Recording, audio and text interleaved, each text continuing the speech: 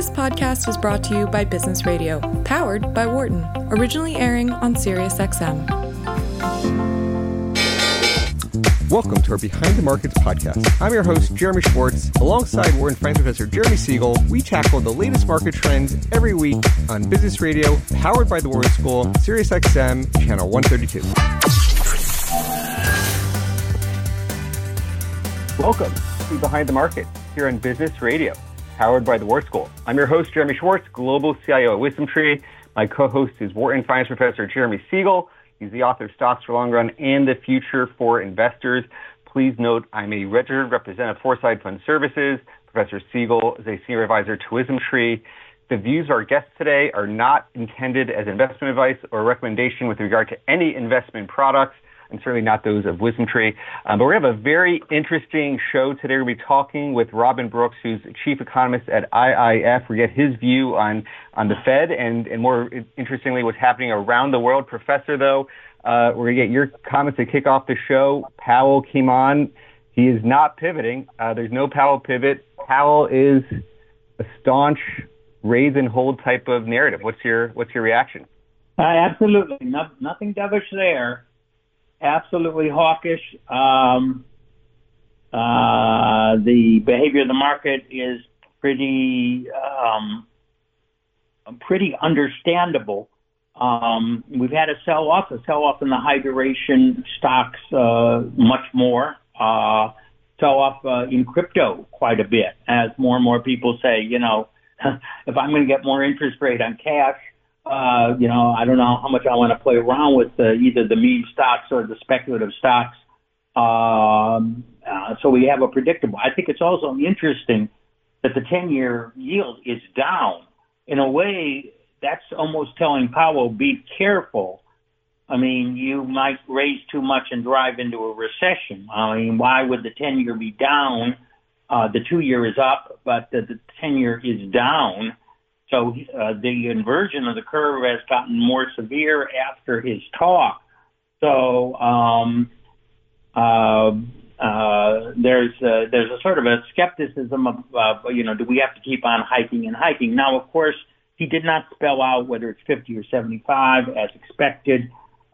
He did comment there's going to be a lot of incoming data, and there will be a lot of incoming data. The price data is still coming in fairly good. We had, July readings on PCE that were lower than expected. We also had actually a reduction in the University of Michigan inflation expectations. 1 year from 5.0 to 4.8, and the 5 year from 3.0 to 2.9. Something that Powell has actually stated as one of the variables that he watches. I was a little disappointed. He didn't either address the issue of the collapse of productivity, which I've been talking about, nor did he address the issue about data on the ground being different than data in the rear view mirror. Doesn't mean that won't come into play when we actually have the meeting in September. We're 4 weeks away. We got a lot of data that's coming in. Now, on the real side, we're getting a little bit better data. Particularly today, we got a trade report that was much better than expected, and as a result, has moved the needle closer to 1.5 as the estimate of GDP growth for this third quarter, from between 1.5 and 1%. Now, 1.5 is not great guns, let's face it, for GDP growth, but it is positive on the data that we actually do see so far. So it's mixed. I mean, we had weak inventories. The housing market continues to be way under expectations, as I had mentioned to you, one of the biggest, the biggest 6-month drop in the housing sentiment index of the National Association of Home Builders that we had actually ever had an experience. So that is certainly something that I think that should factor into Chairman Powell's calculations. We did get the money supply again flat from last month to this month. We've had a decline in the money supply from March, which I believe now, so that's a 4-month decline. I think it's I'm going to check the statistics again, but it is the biggest or one of the biggest 4-month declines that we have had in 75 years. Now it's coming off of, as you know, the biggest increase that we had in 2020 and then another big increase in 2021. But clearly the money supply has slowed down. Commodity prices have crept up a little bit, which is something to watch, although WTI is 92. It was under 90 at one particular point. I expected the dollar to be stronger today. It's a little bit off, but it's still extremely strong.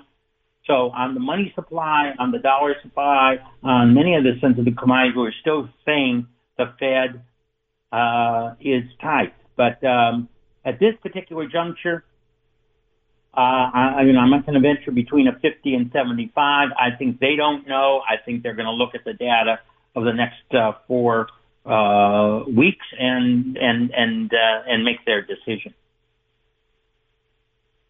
So I know we were talking earlier this week, and you thought if they did give some nod to recognizing the softness in some of these commodity prices and sort of trending down inflation, that would be very bullish.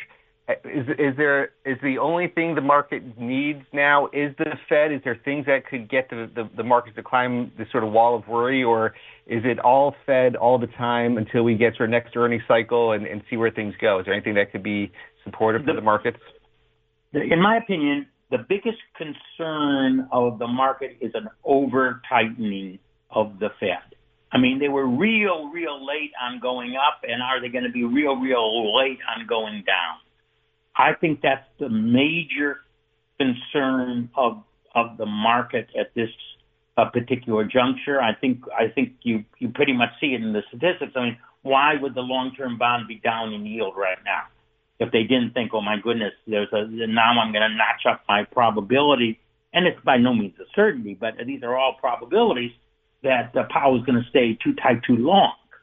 Otherwise, if he's going to stay too tight because he sees a lot of inflation and strong growth and all that, I would see the 10-year go up in yield. I wouldn't see the 10-year go down in yield. So the 10-year is saying there is concern there. The stock market is saying there's some concern there. I mean, you're raising the discount rate. The 10-year tips now, by the way, is 44 basis points. So there may be lower inflation, but they're tightening that. And we have the Dow down, at this noon point, 625 points, which is still down percentage points, far less than the NASDAQ, which is, of course, a longer duration index. What does this mean? I mean, I still think the June bottom is going to hold. There's going to be concern. Earnings are coming in mixed. Guidance is on the weaker side, clearly, but I think that most of that has been factored in. So, yes, I mean, I think basically until we get something that the Fed is saying on the ground, the economy is slowing. And again, the real data does not show great growth, but at this point shows no collapse. We also had the first meaningful decline in jobless claims on yesterday, on Thursday, after having risen rather steadily over the last 3 months. So it means that whatever decline we saw in June and July has temporarily halted with a moderate increase in economic activity. I think enough to keep earnings, from collapsing or don't need to be marked down dramatically unless the Fed goes 75 and keeps on going up until they see the official data go down on a year-over-year basis, which I would say would be a huge policy mistake. Professor, always great to get your thoughts. Very relevant day for that. Have a good near the end of summer weekend here. We'll talk to you next week. Bye. Thank you, Professor. I want to turn the conversation to our guest. We have Robin Brooks, who is a managing director and the chief economist at the Institute of International Finance. I hear he is in D.C. Right at the moment, and very close to Chair Powell. Well, if Powell was in D.C., where is he now in Jackson Hole? But we're going to be talking with Robin. Before IIF, he was the chief foreign exchange strategist at Goldman Sachs. He's been tweeting, a very prolific tweeter, about all sorts of views on the currency market, which caught my eye, and I wanted to talk to him about. He was also 8 years economist at the IMF. Robin, welcome to Behind the Markets. Thanks so much for having me. It's great to be with you. Tell us a little bit, for people who don't know the IIF, tell us a little bit about your organization, who you are, what you do, and your role there. You bet. So I've been at the IIF for 5 years. Before that, I was at Goldman. I have a long and deep affection for the markets and all things finance, so I'm really happy to chat with you. The IIF was founded in the 80s, so we have some history under our belts. And at the time, the big issue facing many in the markets was debt workouts in Latin America. And what banks realized at the time, and I'm talking about banks whose names you will know, but most of your listeners may not. I'm talking about banks like Chemical Bank or Manufacturers Hanover. No one knew who holds what debt in what country and how much, and so it's made the debt workouts super complicated. And the IIF was founded basically as a clearinghouse for information and research on markets, and in particular on flows to emerging markets. And so that's really our pedigree. Our focus is heavily on EM as a result, but it's really on international finance. And, so today's Fed meeting, the discussion that you just had with Jeremy Siegel, that is definitely front and center since the Fed drives so much of what's going on. Well, I definitely want to hit on emerging markets as an extended conversation. And there's this question, are some of these developed markets trading like emerging markets? So we'll talk about some of that too. But you were tweeting about what you thought the Fed should do. I think you and Siegel are pretty aligned from some of the comments I saw you making. But do you want to give your thoughts on what the Fed, what you'd have liked to see from Powell today, how you see where the global economy is, and is Powell making a mistake in some of his comments? So first of all, I think Chair Powell didn't actually say very much that was new. I think this was very much straight down the middle. He signaled that they are data dependent and that they're cautious. So in keeping with that, he said that one low CPI print, so we had a downside surprise 10 days ago. That doesn't absolve us of the inflation problem. I don't think anyone can argue with that. One data point does not make a trend. And then he kept 75 basis points on the table for September. No one is going to argue with that either. If you're a central banker, you obviously want to keep your options open. You don't want to rule out anything. And so I would say in terms of near-term policy guidance, Chair Powell's speech was very much hewing to what he had said before. I do think that there was a message. The market is pricing rate cuts next year from the Fed and then more aggressively in 2024. And so I think the main message from the speech today was, hey, wait a minute, guys. If we want to slow inflation, it means that we have to keep the Fed funds rate above neutral, we have to be in restrictive territory for some time. And so I see the pushback from Chair Powell mostly on what markets were pricing for 2023 and 2024. Yeah, they were pricing multiple cuts. But I think when I checked, right, even before we hopped on the line today, they were still pricing at least one cut in 2023 or around one cut. Yep. And is you see the economy shape? Do you think that's, from what you know today, obviously things will develop. But from what you know today, is do you think that's the appropriate pricing, or do you think they still need to start thinking more hikes into next year, or at least no more cuts into next year?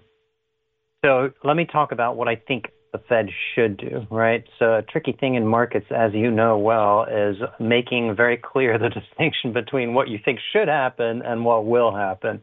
So what I think should happen, let me tick through a couple things. We've started to get downside surprises on inflation. When we crunch the numbers, we think those downside surprises are real. The CPI report that we got on August 10th, we think that was a real downside surprise, the first indication that inflation is genuinely slowing. We just got core PCE for July. That surprised on the downside. Also, we'll get another inflation read before the September FOMC meeting. We think the inflation story is turning.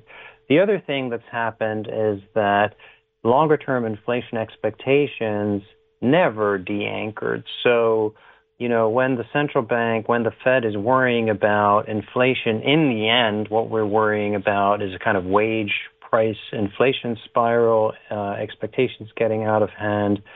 We're not seeing any evidence of that. The last thing that I will say is that financial conditions in the United States have tightened very significantly, especially in the housing market. Mortgage rates have risen far more than longer-term Treasury yields.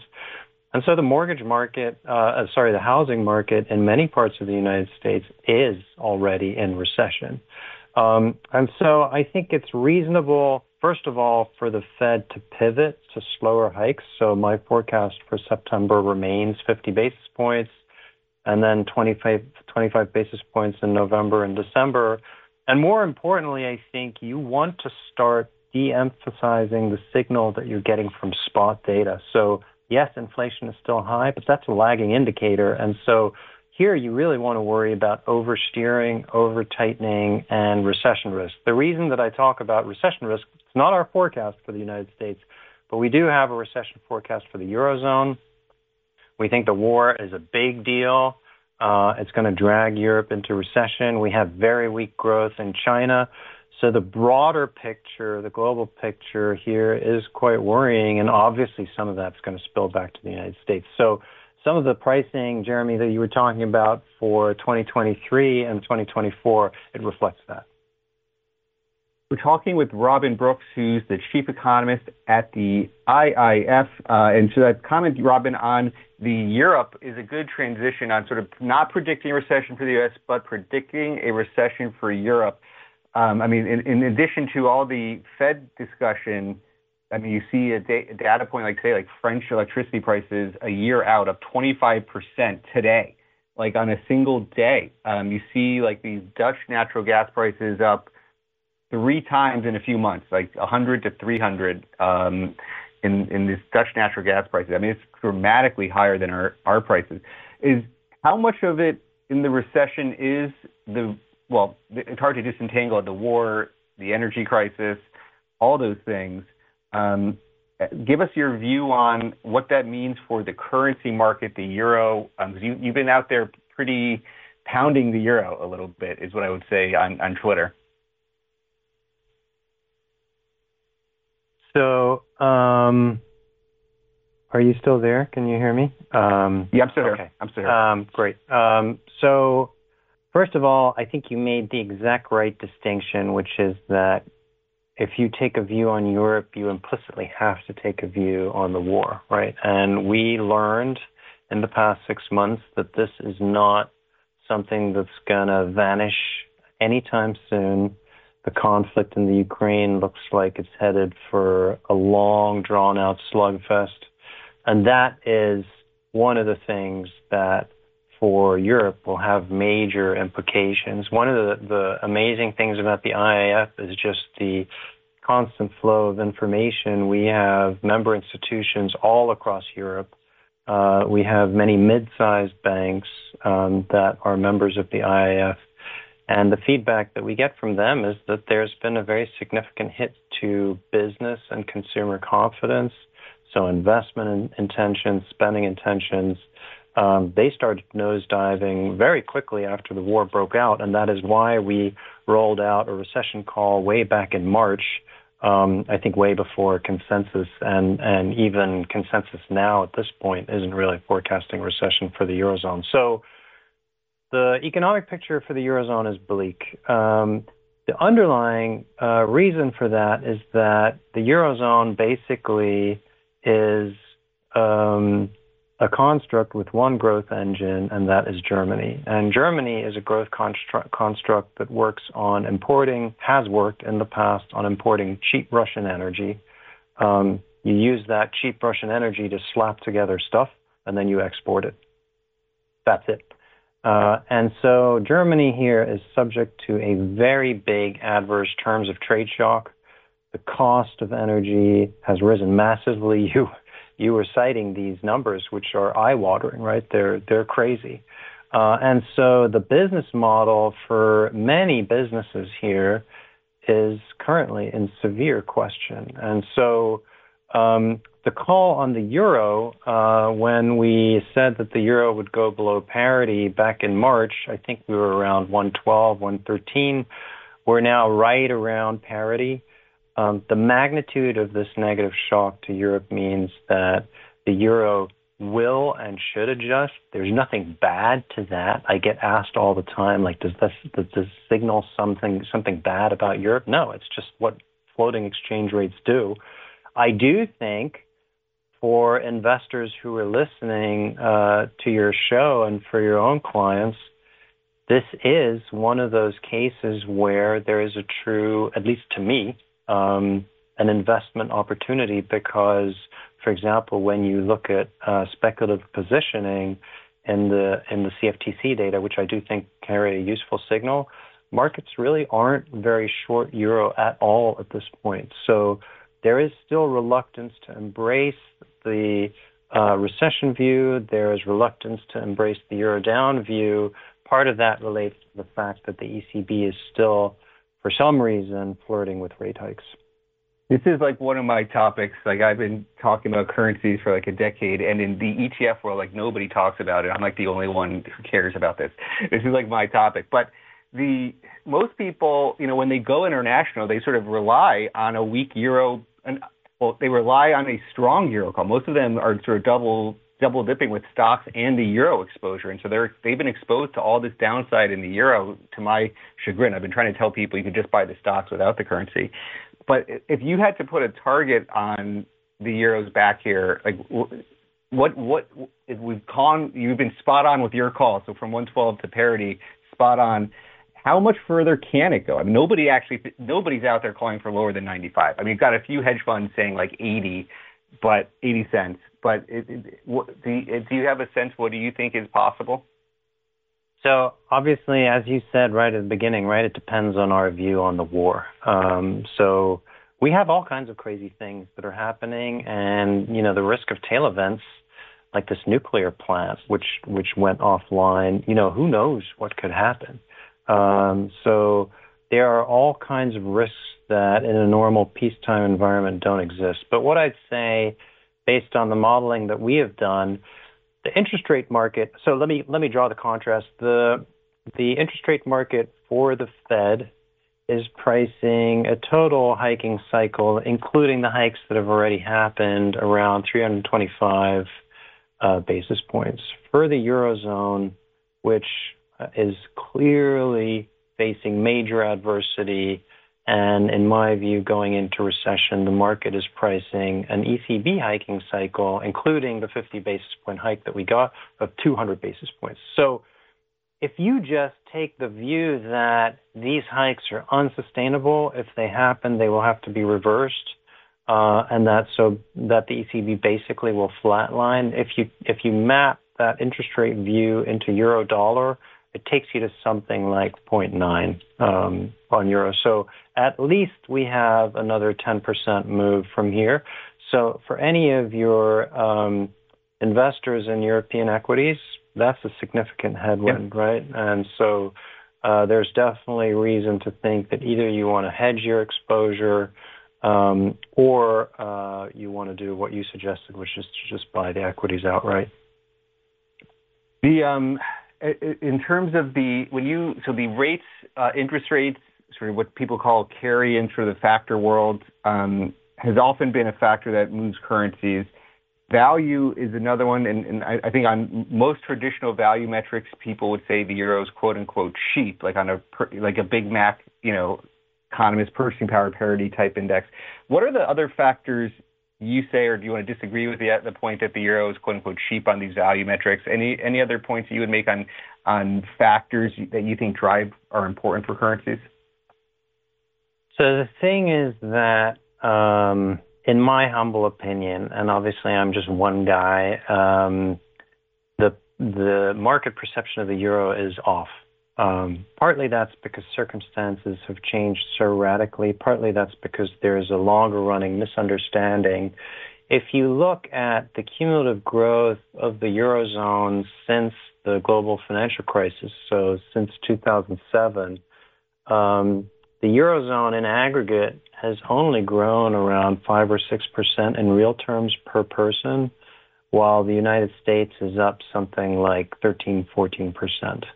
So that's the cumulative growth in real GDP per capita. So when you think about fair value for something like the euro, whether it's cheap or expensive, people have in mind the past history, which is that euro until around 2014 was around 140. It was always very strong, and the dollar was always seen as very weak. And I think all of that has completely changed. The easiest way to see that is that Europe used to run very reliably large current account surpluses, large trade surpluses, so that's basically exporting more than they import. And that's one of the things that's gone totally out the window. Europe now is running unprecedented and very large trade deficits, and that's obviously this huge energy shock. So I really disagree with the view that the euro here is cheap. Of course, if you look at a price chart in Bloomberg or in something else, given that the euro spent many years between 2010 and 2014 at 140, parity looks cheap relative to that. But you have to allow for the fact that the underlying situation before this shock was weak. That's the weak growth track record. And the fact that the current account now has gone into deficit, which really is a major thing for the Eurozone. In terms of the things that you mentioned on currency drivers, so you're totally right. There's interest differentials. There's also oil prices, which play a role for the dollar and for the euro. So there's a number of other things.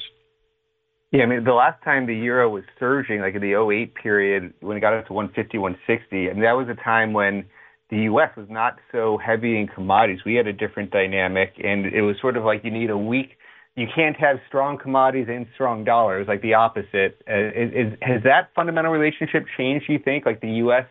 being so different on energy imports and now,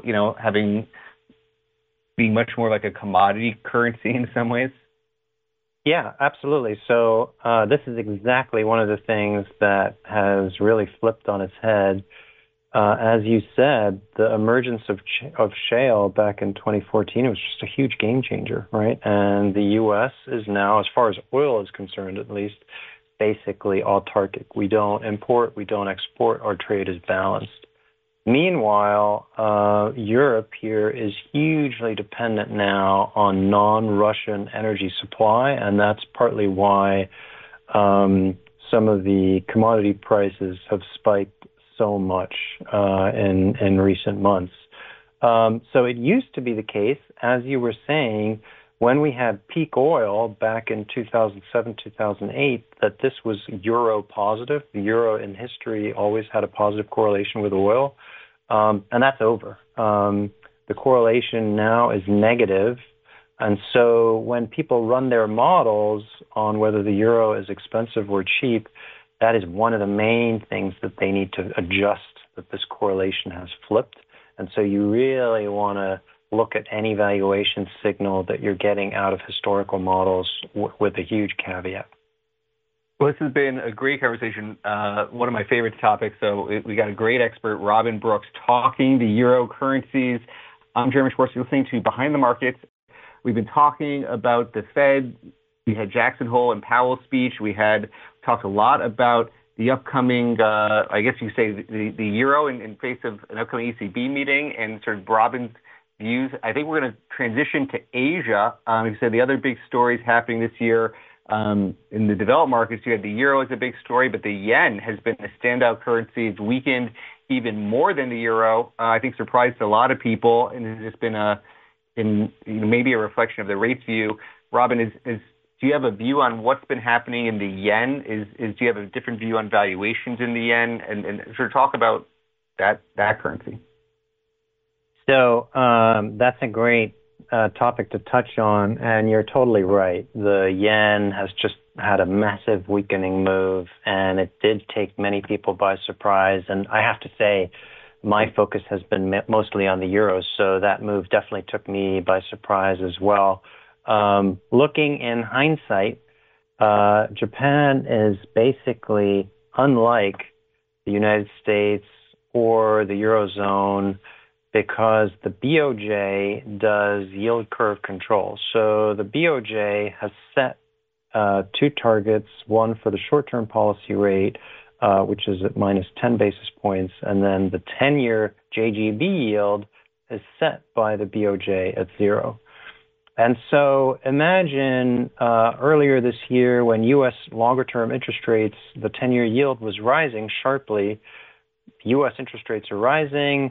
Japan's 10-year yield is pegged at 0. So that means that the rate differential, the interest differential, which we think is the main input into what drives currencies, that interest differential was moving massively against the yen. And so the weakening in the yen that we saw is very much consistent with that and was basically about the global inflation shock, the hawkish pivot from the Fed, and therefore what was happening to longer-term interest rates in the United States. So now what is going on is that narrative is shifting, right? We certainly, myself, believe that recession risks globally are rising rapidly. I have an outright recession call for the Eurozone. I have very weak growth in China. We think inflation in the United States is turning. So the entire global picture is shifting rapidly. And so from here, the yen view is very contingent on what you think is going to happen with U.S. longer-term interest rates. And it's hard to see how we go materially higher. As Professor Siegel was saying at the outset, we've got kind of a yield curve inversion going on, and that deepened today. And so if I am right that we are heading for global recession, then a lot of the dynamic from earlier this year will basically go into reverse. Global longer-term interest rates will go down. They will go back closer to the 0% target that the BOJ has for 10-year JGB yields. And so that's a source of yen strength. So we have seen hedge funds in particular pivot on their yen position. A lot of hedge funds in the recent weeks have flipped from being short the yen to long. So segments of the market, the faster moving segments of the market, already pivoting to position for a global recession and yen strength. And I kind of agree with that. I think here the risk reward to being short the yen is very poor. When you think about the longer-term economic implications from the weak yen, I mean, and you also, and just broadening it to the rest of Asia, there's been, you can say Japan Inc. has become more competitive, and there's all sorts of more questions about, the offshoring to China. Do you think and I was going to ask a similar question on Europe with the weaker euro. Do you think anything happens with sort of reshoring to Japan, to Europe, with these weak currencies and the additional questions of what's happening in China? Do you think that's a real economic thing that takes place over the coming years? So, first of all, we have a global inflation shock. Core CPI, pretty much everywhere you look, is off the charts. Core CPI in Japan, so excluding food and energy, is 0. So these guys are unable to generate meaningful inflation, even in the worst global inflation shock that we've seen with some huge spikes in energy and commodity prices. So Japan has a huge deflation problem. They're unable to generate inflation, even a massive global inflation shock. And so I think the policy stance that they have to try and keep a lid on their own interest rates, to use YCC, is certainly justified. And, one of the things that we've seen in the past is that the U.S., for example, would complain about what it saw as manipulation of the yen when the yen got very weak. We haven't seen any of that recently, and so I think that's partly because the inflation picture in Japan remains so bad. But on your question of reshoring and friendshoring, the last couple of years have been an interesting experiment because we've had the tariffs on China, right, under President Trump. We've had all kinds of dislocations in global supply chains. And when we look at the export-import data globally, there's almost no sign that global supply chains have changed materially, meaning factories haven't really been shut down in China and moved elsewhere. And intuitively, I think the reason for this lack of friendshoring or people leaving China is because in the end, the factories that have been set up, the productive capacity, that's the cumulative product of many, many years of investment, right? That is super hard to undo overnight. It's super costly.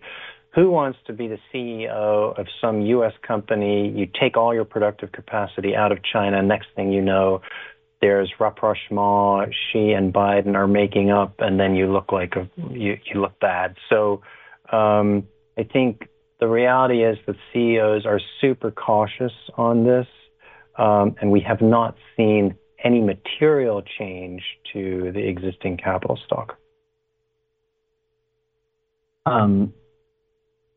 One of the things you were writing about recently, again on Twitter, I get a lot of my information there. You talked about China versus emerging markets, and that sort of flows were going in sort of opposite directions for the first time. That there was some outflows from China, inflows to EM. You want to talk about that relationship, and what do you think? Any speculation of what is happening? If does that why that stood out to you? Well, you mentioned when we were talking during the break just now that one of the big disappointments has been economic underperformance of EM, right? And the economic underperformance in EM is mostly EM excluding China. China's actually done very, very well in the last 2 decades.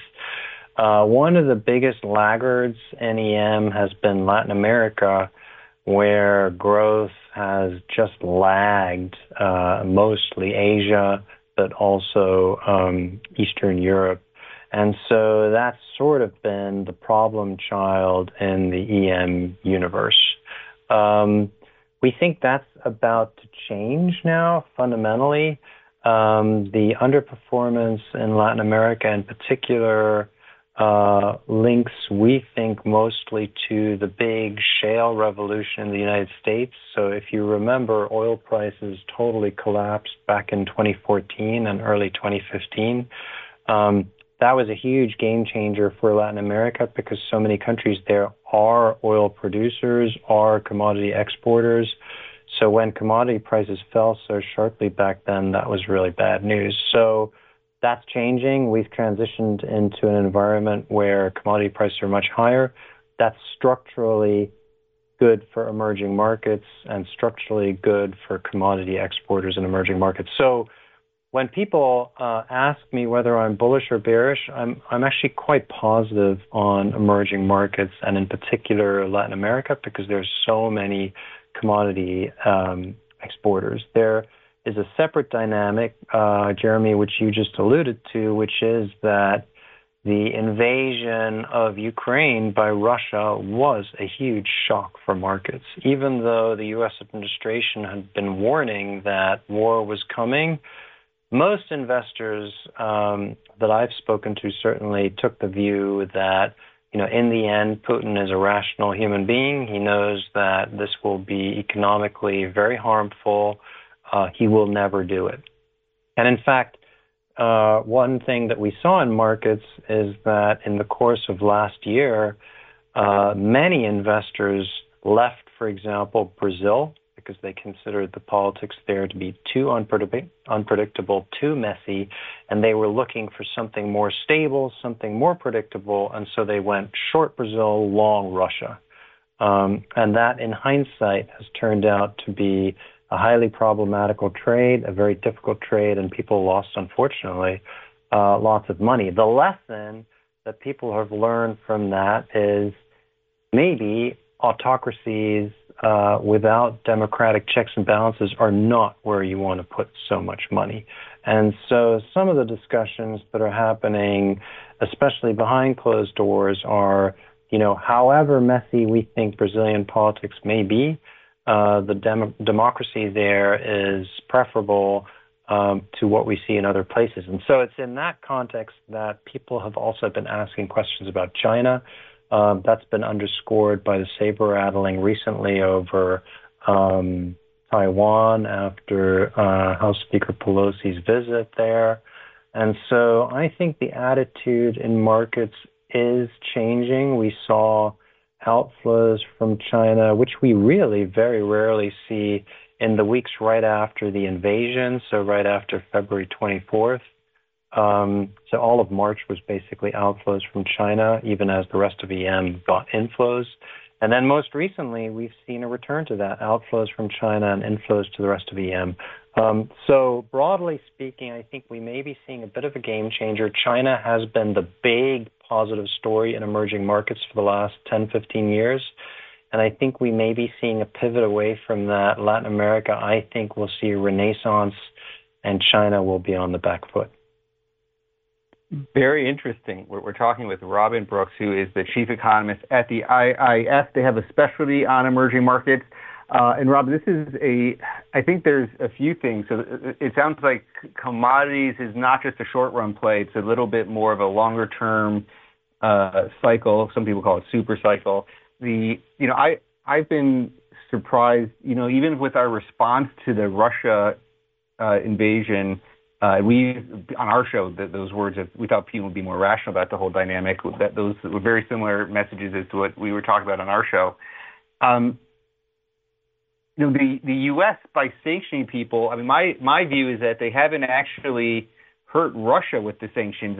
They sort of made U.S. investors. They sort of zeroed U.S. investors, and that's not really hurting Russia. I mean, if anything, maybe the oligarchs get their companies buying back the cheap shares that everybody else is being forced to dispose of. Do you think that dynamic can happen to China? I mean, China's 30% plus of emerging market funds, indexes. And so, there's an increasing worry of, will China do something that makes them a pariah like Russia became the pariah, and that we then makes emerging markets much harder to invest in? Any view on that? So China is like you say, a behemoth, right? In the global economy, it's second to the United States. The economic picture there is changing, and some of the zero COVID policy is really just the surface of what is going on. When I talk to investors these days, there is a huge amount of bearishness on China, and sentiment has shifted really, really profoundly from just a few days ago, from just a few months and years ago. People call the institution sclerotic, the ability of the economy to adapt to changing circumstances highly compromised. They link that to the politics of the country. So there's been a very profound change in sentiment on China, which may be coloring some of what we're seeing in terms of capital flows now in the short term. What I would say, to give you an idea, we have had since March a forecast for Chinese growth of 3.5%. That was wildly below consensus when we made it. The consensus was around 4.5%, 5%. Consensus has now come down to just below 4%. And I'm looking at people like Goldman who have a forecast of 3%. So the evolution of the market here is very bearish. A lot of that evolution is more about structural weakness. And so, to what I was saying before, whereas China in the past 10, 15 years was really kind of leading the pack in emerging markets, that may really be shifting in a more negative direction now. In terms of the standouts for EM, you mentioned Latin America as something that, because of the commodity cycle that you like. If you were to have to go to Asia and pick countries within Asia, emerging Asia, is there any views on others that you think are particularly well positioned or that you like demographically or other of the longer term trends?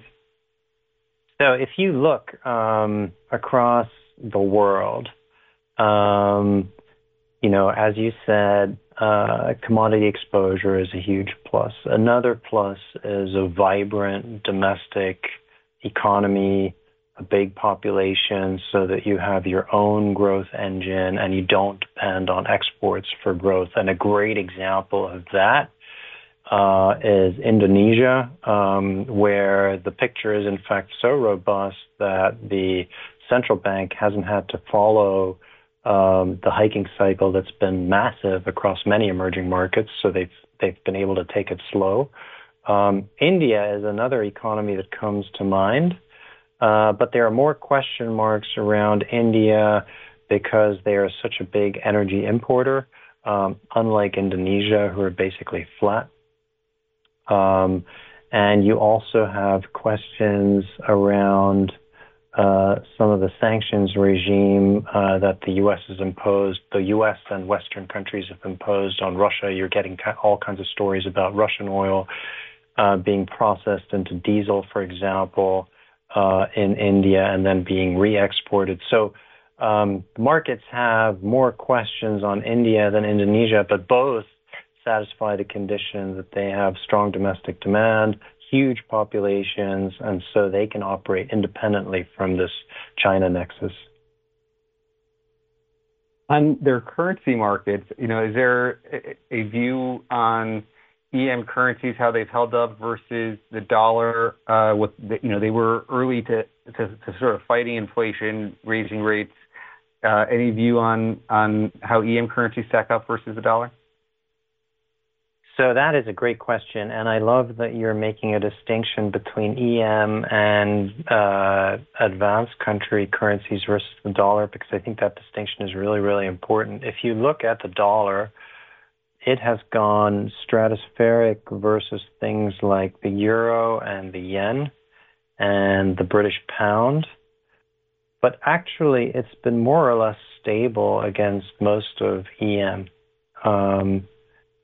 So EM here, thanks to very aggressive hikes from some of their central banks, has been doing relatively well. And in most cases, especially Latin America, we have significant undervaluations. In Brazil, for example, here we still have something like a 20% undervaluation. We think that's a huge opportunity longer term. They obviously have elections, which many investors are worried about in October. But we think a peaceful transfer of power, which will come, will be a big catalyst for the Brazilian real to outperform. So if you look, for example, at how currencies have performed since the July 27th FOMC meeting, when there was kind of a speculation that the Fed is doing a dovish pivot, I actually subscribe to that view. I think the Fed at that meeting was laying the ground for slower hikes, which is what the pivot kind of means. Then Brazil, since that meeting, has been absolute top performer. Other top performers have been Chile, Colombia, Mexico. So the people in EM that are doing best when the conditions are right are Latin American currencies. So since I happen to think that markets here are pricing too much for the Fed, so the market here is pricing 5 hikes for the rest of the year, more or less, and I think we get 4 at most. I think Latin America here is a great FX trade.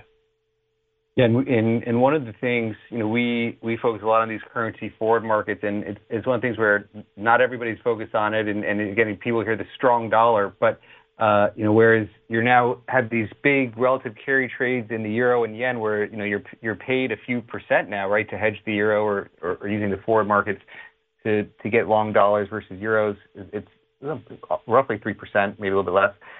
In EM, if the numbers I'm looking at are right now, I see an 8% carry for a basket of 15 countries in emerging markets. I mean, 8% relative rates higher in EM versus the U.S. Does that sound about what you would expect from? Yes, you can get more carry than that if you've got the stomach for it. So Argentina, The carry is close to 90%. Turkey, the carry is around 45%. But I suspect that the basket you're looking at has more liquid places like Brazil and lots of other places of that ilk, like South Africa. And so the carry in those places is somewhere between 5 and 10%. So that makes total sense. Yeah, I'll send it to you later as a follow-up. But yeah, Turkey is in there, but definitely sort of equally weighted more to like Brazil, Mexico, the whole group that you were talking about.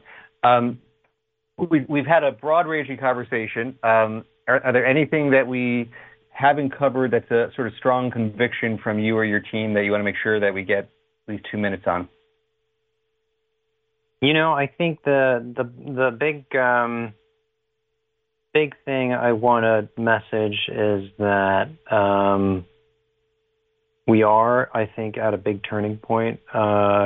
If you've talked about inflation being transitory at these days, you're kind of a laughing stock.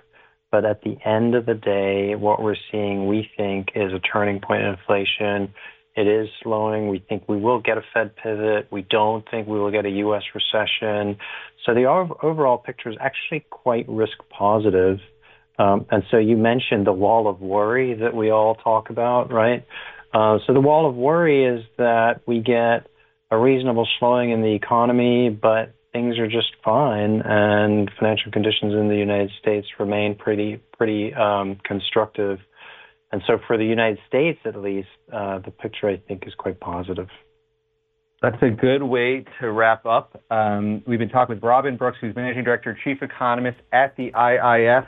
I'm Jeremy Schwartz. We had great conversation all about currencies, global markets. You can check us out on our Behind the Markets podcast every week. Thanks to our producer, Patty Hall, our sound engineer, Chris Tooks. I'm Jeremy Schwartz. Have a great week, everybody. Thanks for listening to the Behind the Markets podcast. If you want to learn more about WisdomTree, visit wisdomtree.com. You can also follow me on Twitter at Jeremy D. Schwartz. I'd like to thank Patty Hall for producing our live program on SiriusXM channel 132 and our podcast producer, Daniel Bruno. Join us next week for another edition of the show. For more insight from Business Radio, please visit businessradio.wharton.upenn.edu.